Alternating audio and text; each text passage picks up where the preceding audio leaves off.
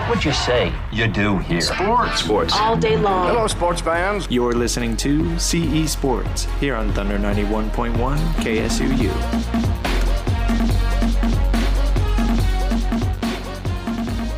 What a beautiful Tuesday night here in Cedar City. The weather could not decide if it was going to snow or not. Had snow off and on all day, but regardless, I am here in the booth, live on Thunder 91.1, ready to give you some more sports talk. Unfortunately, this week I wasn't able to have a Monday episode. We'll just say it's because of a holiday and leave it at that. But anyways, we've got quite a bit of stuff to talk about tonight. Really excited about today's episode. So let's just jump right in. First off, I want to give a shout out to the Utah Jazz. Last night they played the Philadelphia 76ers. And I'm going to be honest with you. It was the first Jazz game that I had seen the whole game all season. And it didn't disappoint. I've just been super busy. I've never had a night where I could really just sit down and watch the entire thing. But last night, my brother and I, all of our roommates, we sat down, we cheered the Jazz on. I knew it was a huge game. The Jazz are number one in the West. The 76ers are number one in the East. Even though the 76ers didn't have Joel Embiid, I knew it was going to be a great game. And it really, really was.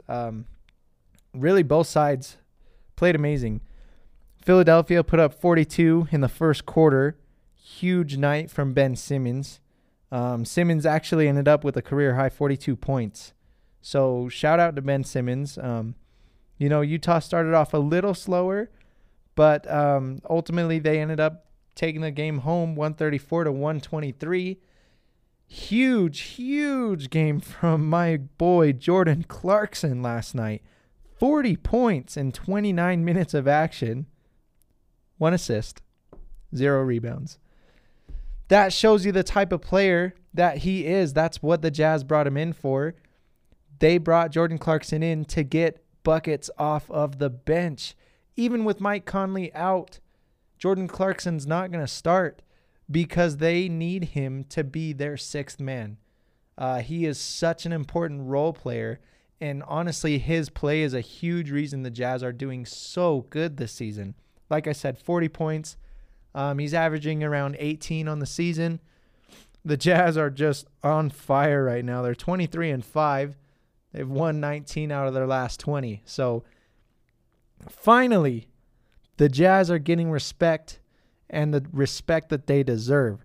Over the weekend, ESPN, NBA, all those big-time sites, they released their power rankings, and the Jazz were at the top, finally, on most of them. I'm really glad that the Jazz beat a good team like the 76ers. That's one of the knocks that people had been saying, like, oh, the Jazz haven't had that hard of a schedule. But nevertheless, 76ers are number one in the East. So that's nothing to scoff at, especially when Ben Simmons puts up 42 points. It was a huge night for Ben Simmons. And another player that did extremely well last night was Royce O'Neal, defensive specialist. He had a few key steals, but more importantly, late in the fourth, he switched on to Ben Simmons, shut Ben Simmons down. Simmons' last 4 shots, he went 0 for 4. Huge there in crunch time.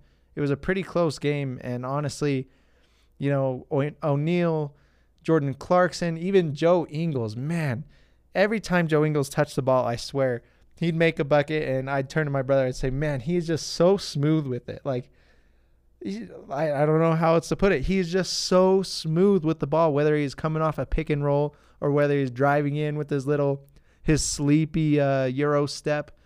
Man, it's insane. I love watching Joe Ingles and the Jazz play. If you can't tell, I'm very excited with the way things are going this season for the local team. So O'Neal had 11. O'Neal also, he nailed some key 3-pointers there in the fourth also. So big fourth quarter performance from O'Neal. Bogdanovich had 11. Gobert had 11. Mitchell had 24. Jingles had 20. And Clarkson had 40. So all around team effort. And ultimately, I think however far the Jazz end up going, whether that's a finals or a conference finals or, second round of the playoffs, honestly, anything less at this point than a Western Conference Finals will be disappointing. But anyways, no matter how far they go, they will get there because of their team chemistry together. You can tell that this is a group of players that loves playing together. Obviously, Donovan Mitchell is the superstar, but as you can see, he put up 24 points last night. Solid, but it's not spectacular. You got guys day in, day out, Steph dropping 35 points. Donovan Mitchell doesn't need to do that. You can count on Joe Ingles to step up. When Mike Conley's playing, you can count on him. You can count on Bogdanovich when you need him. He's had a couple 30 pieces this season. It's just there are so many guys on this team who can hurt you so many different ways. And I think that's what's most entertaining to watch about the Jazz this year is they are in it for each other. They know, number one, they know that they underwhelmed last year in the bubble. They could have beat the Nuggets. They went to Game 7. It was a great, great series. Ultimately, the Jazz could have won that, and they know that. Bogdanovich didn't play. He had wrist surgery. Obviously, that's a huge factor, but that's in the past. They know they have something to prove this year. They knew that coming in, and then the narrative changed even more, and it got even more important when Shaq made those comments about Donovan Mitchell. Now, I think that strengthens their bond as a team, and they're kind of here to prove, like, hey, this is who we are. Don't sleep on us anymore. We're sick and tired of being disrespected because we're a small market team. We're here to do damage, and damage they've done. I'm really excited to see what the Jazz can do the rest of the season. Next up for the Jazz on the schedule, they got the Clippers tomorrow and Friday. Doubleheader out in Los Angeles.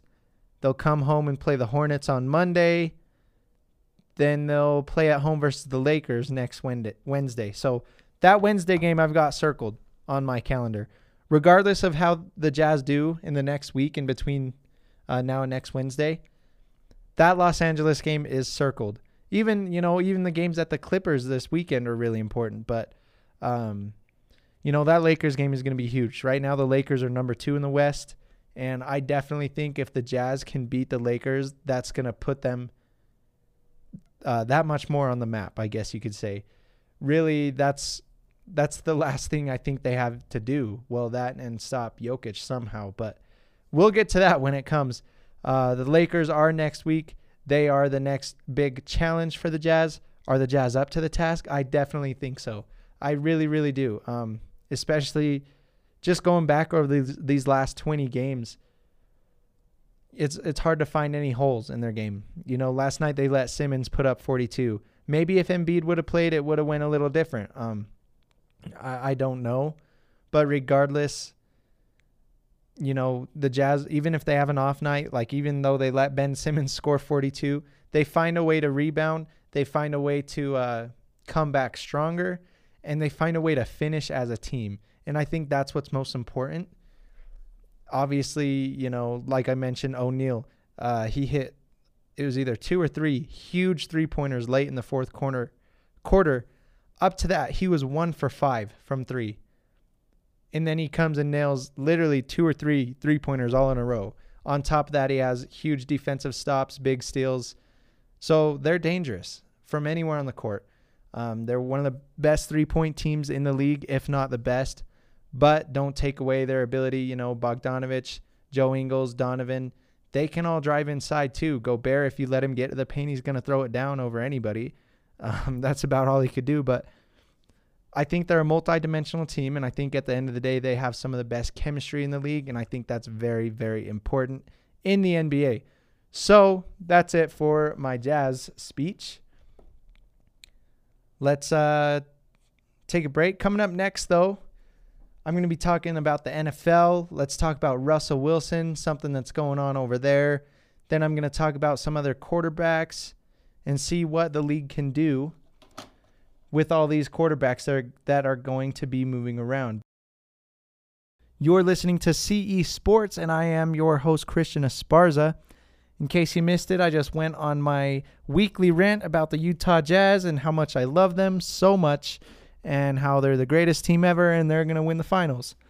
If you missed it live, go find me on Anchor. Go listen to it. It's worth a listen.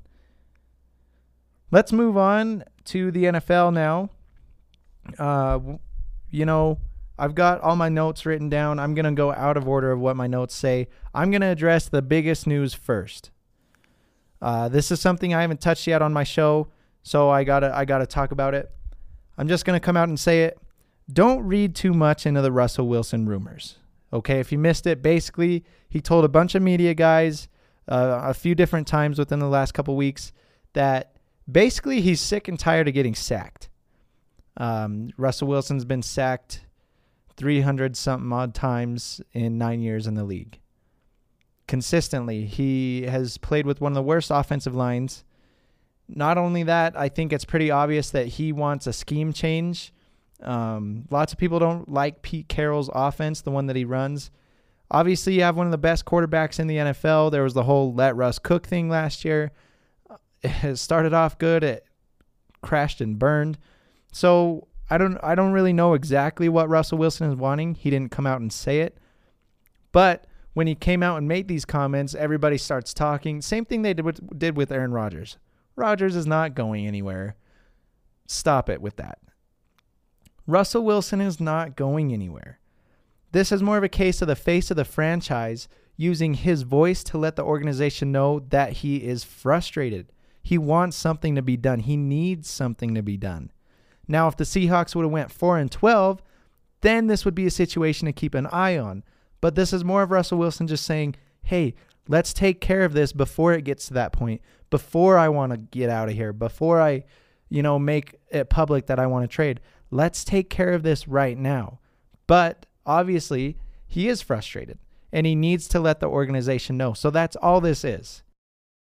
I think the Seahawks basically just need to find a balance between letting Russ cook like they did in the first half of the season and pounding the rock like Pete Carroll wants to and like they did in the second half. Really, I'm on Russell Wilson's side with this. Every year, he's one of the most sacked quarterbacks in the league. And we all know how talented he is at getting away and stuff, but he can only do so much. He shouldn't have to be running for his life on almost every single play. All he's saying is that he wants some help. And, I don't know if he's said something to management previously and they ignored him, so this is why he went public.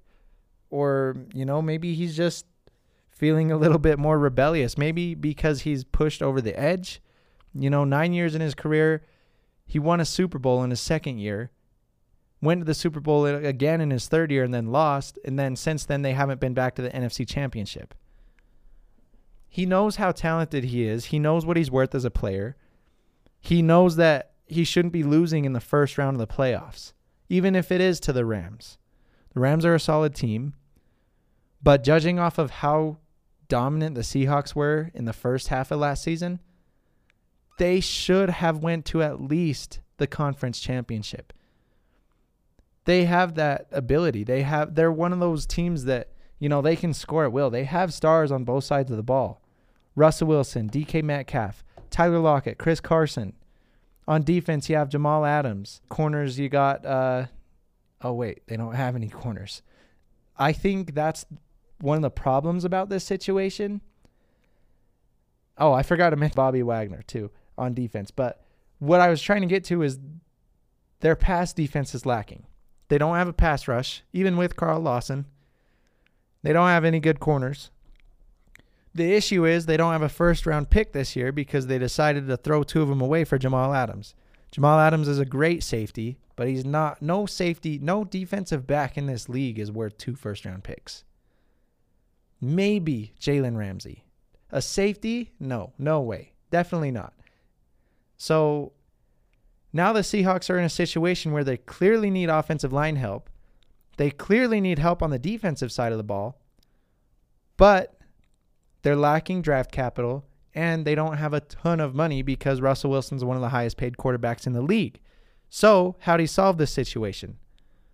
Luckily for them, this is one of the deepest tackle classes in recent memory.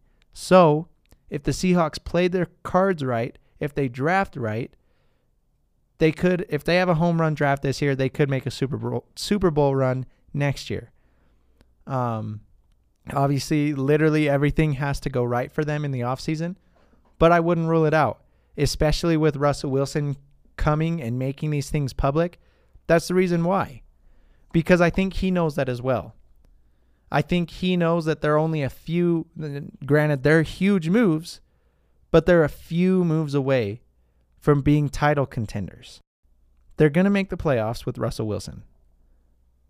But I know Russell Wilson doesn't want to just settle for playoffs. I don't think Pete Carroll does either. He's getting old. I know he'd like another ring. I think ultimately it boils down to Pete Carroll. Lately, they haven't been very good at drafting. We saw them take Rashad Penny recently in the first round. They took some, I don't even remember who they picked last year. And that's the issue is, they pick all these guys in the first round and you can't name them. Rashad Penny, what's he up to now? You know what I'm saying? Like, and who's in charge of that? It's Pete Carroll. I don't think he's a horrible head coach, but I don't think that he's doing everything he can to help this team. I think if Pete Carroll kind of finds a happy medium between what he wants and what Russell Wilson wants, I think things are going to go their way. So that's definitely a story to stay tuned on. Now, speaking of the offseason and stuff and moves, I do want to touch on this. The salary cap for next year still hasn't been announced, but it's going to be something that everyone wants to keep an eye on. Why? Because whatever it is, it's going to be lower than last year, meaning teams with no cap space are going to need to make big cuts. Those are teams like the Saints, the Steelers, the Falcons, and the Eagles. And obviously there's a few more too. But those guys are all going to need to make big-time cuts because they're over the cap or pushing it right now. For teams with space, this means the market is going to be booming. It's going to be flooded with players. Granted, some of them might be older, like Eagles are probably going to move on from Zach Ertz, Alshon Jeffrey, older guys that aren't what they used to be, but they can still come in and contribute. It also means that with the lower cap, some players on the market may not make quite as much money as they're projected. Simply because there's going to be so many players on the market and because teams aren't going to be able to pay as much as they normally should. Overall, I think it's going to be a super exciting offseason. J.J. Watt has already been cut. Patrick Peterson could be cut soon. The Panthers just cut Kawan Short today to free up $8 million. People like Alshon Jeffrey, Zach Ertz, I mentioned them already.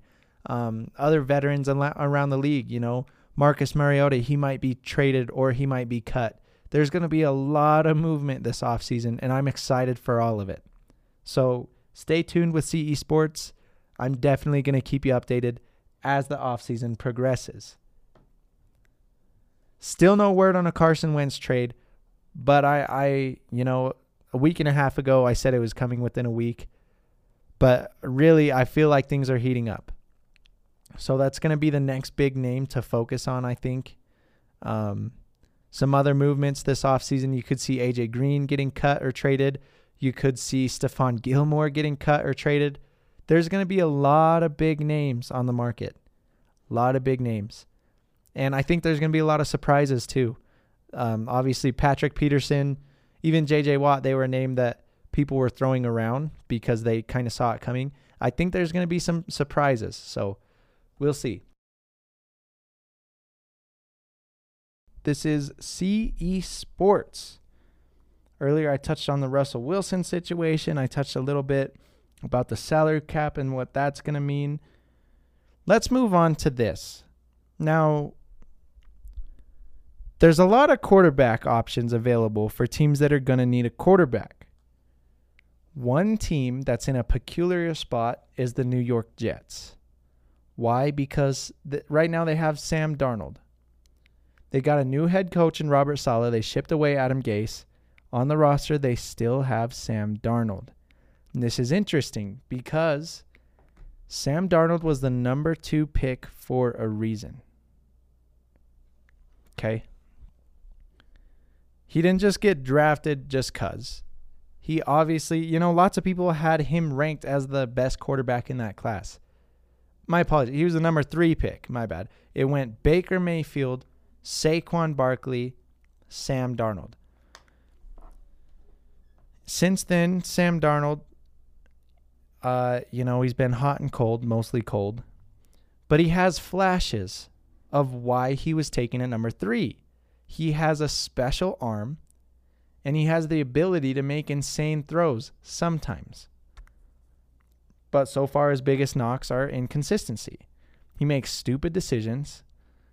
And then, obviously, one thing I think that's hard is you don't know how much of his inconsistencies are from a bad coach / bad line / no weapons, and how much of it is actually him.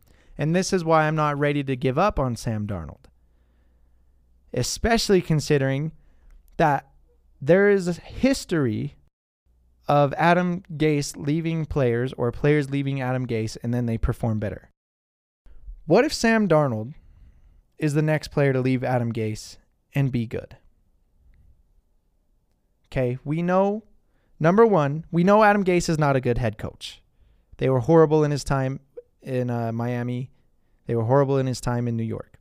Number 2, we know Darnold has never had weapons or a good line. And number 3, we have proof, physical proof of players drastically improving after leaving Adam Gase. Jarvis Landry, Ryan Tannehill, Devontae Parker, Kenyon Drake. There's a long list of dudes, and they all improved once they were somewhere else besides Adam Gase. I brought this up to a friend the other day.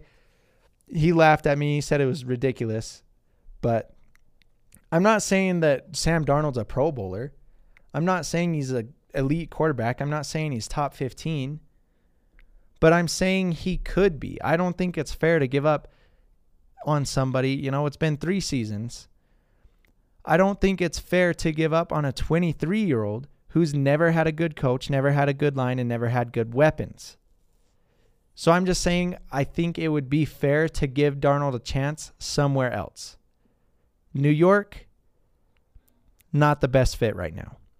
If I were the Jets, I'd move on from him. I think he's worth a little something. You're not going to get a first rounder for him. You can maybe get a second or a third, you know. But I do think that a quarterback needy team should consider Sam Darnold. He's better than Mitchell Trubisky. Even if neither of them improve, he's better than Mitchell Trubisky. You know, he's better than whatever guy the Patriots have on the roster. Jarrett Stidham, you know. There's, right now the Colts, Jacoby Brissett. I wouldn't mind a Sam Darnold, Jacoby Brissett competition. My point is, like I said, I just think Sam Darnold should be given another chance. I don't think, like I said, he's 23 years old. Why would you give up on a 23-year-old who he's never been in a situation where he can succeed? I think teams should give the Jets a call about Sam Darnold. So that moves me onto my biggest segment of the night. Like I said, there's going to be a lot of movement this offseason. One of the biggest things is quarterbacks.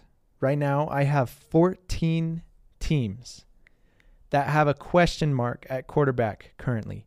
14 teams. That's literally almost half the league.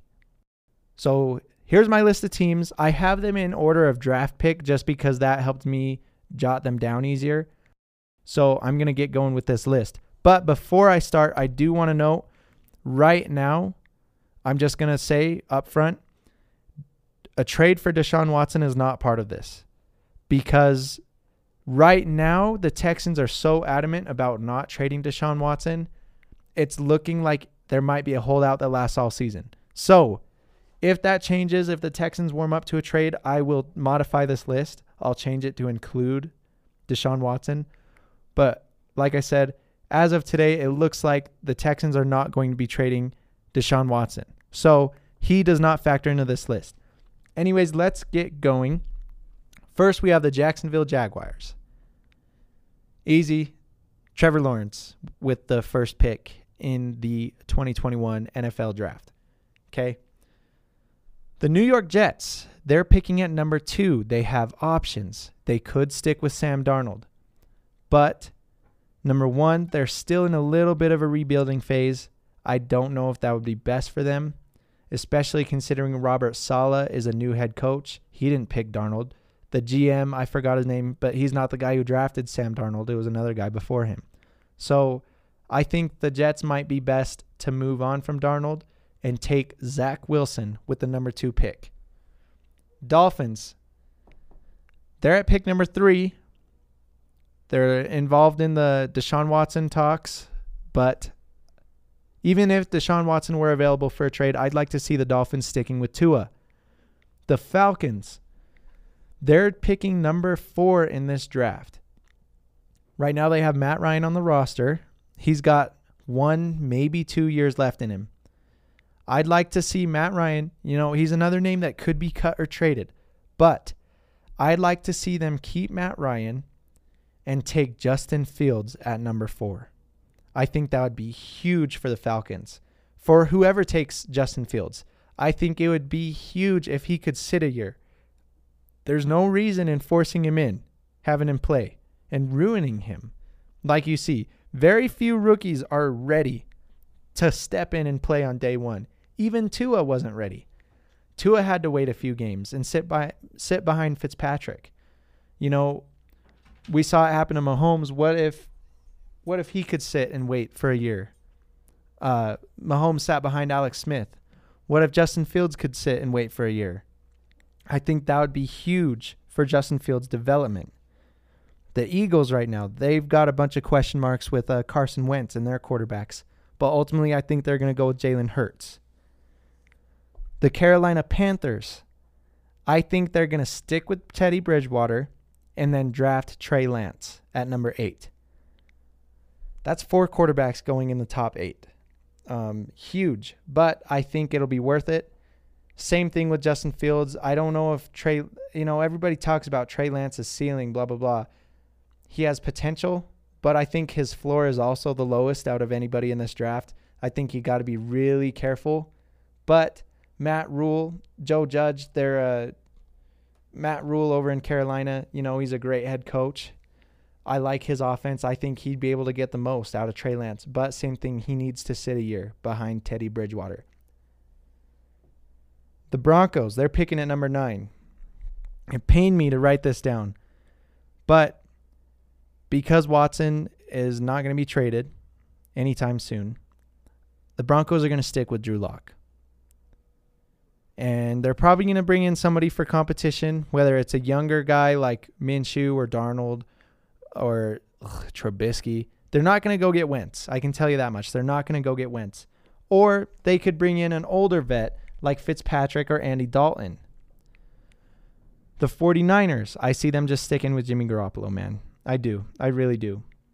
They have a winning record with Garoppolo at the Super Bowl, or at the starting position. They went to a Super Bowl with Garoppolo starting for them. Lots of people bag on him. At the end of the day, he's not horrible. I think a lot of people hate on him unnecessarily. I don't think the 49ers are ready to move off of him just yet. The Patriots. Now, this is an interesting one because it's hard. This is a hard one to forecast what they're going to do. At pick number 15, they'll probably be able to snag Mac Jones unless somebody trades and leapfrogs ahead of them, which I don't see happening. But Mac Jones will probably be available at 15. Or they can redo the whole Cam Newton experiment. Cam Newton played really well until he got COVID. And then after that, he kind of declined. I don't know if that's a coincidence or I don't know if it has something to do with him getting COVID. I don't know. But bottom line, well, let's talk about the third option. The third option I'd like to see them try out is Marcus Mariota. Whether they trade a second or third round pick to the Raiders or whether the Raiders just cut him, I'd like to see Marcus Mariota with Bill Belichick. I'd like to see them do the Mariota thing or the Cam Newton thing rather than seeing them take Mac Jones, because with that number 15 pick, they can go snag a receiver. They really, really, really need offensive weapons. And, it's hard to get weapons when you're too busy taking a quarterback, even though quarterback's important. Last week I talked about Mariota and Newton both. I'd like to see them have another shot at starting next year somewhere. I don't know what the relationship is between Cam and the Patriots. So right now I'm leaning a little more towards Mariota. I think that'd be an interesting option, taking a receiver at number 15 and then going and getting Marcus Mariota. The Washington football team, I have them. Cam Newton makes a lot of sense. Sam Darnold makes a lot of sense. And Mac Jones makes a lot of sense. Now they have Alex Smith. And he might be good enough next year, but then again, probably not. He had his comeback story this year. It was amazing. But at the end of the day, he's a 30-something-year-old quarterback. Towards the end of his days, he wasn't even supposed to play this year. And it was all great and it was all awesome. But in reality, I do not think Alex Smith can get the football team back to the playoffs next year. I think they're going to have to go a little more aggressive at quarterback. Newton would make a lot of sense. Ron Rivera was Cam Newton's coach when Cam Newton had his best season. In 2015, he won MVP. Sam Darnold would make a lot of sense. That would be more of a competition between Darnold and Alex Smith. And I think whoever slips up first, then the reins would be handed over, basically. Or same thing, they could snag Mac Jones. Obviously, they could do a couple different things with that pick, but I think they are in a better spot than the Patriots as far as not, they have Terry McLaurin. They've got Jordan Reed at tight end. They've got Antonio Gibson at running back. They could maybe use another receiver, but I think they're in a better spot than the Patriots as far as drafting a quarterback goes. Chicago. They're one of the teams that's heavily involved with the Carson Wentz talk. It's basically between Chicago and Indianapolis. So I'm going to throw Carson Wentz there, but I really don't know. I think Carson Wentz would do better somewhere else. I'll get to that in a second. But Chicago, I already said Darnold's better than Mitch Trubisky. So I'd like to see Darnold over in Chicago. Or I could see them bringing back Mitch Trubisky for cheaper. Everybody's saying, oh, they declined his fifth-year option, so he's not coming back. No, that's not true. They declined his fifth-year option, yeah, but that doesn't mean he's not coming back. Denver declined Garrett Bowles' fifth-year option, but then in the middle of the season, they gave him an extension.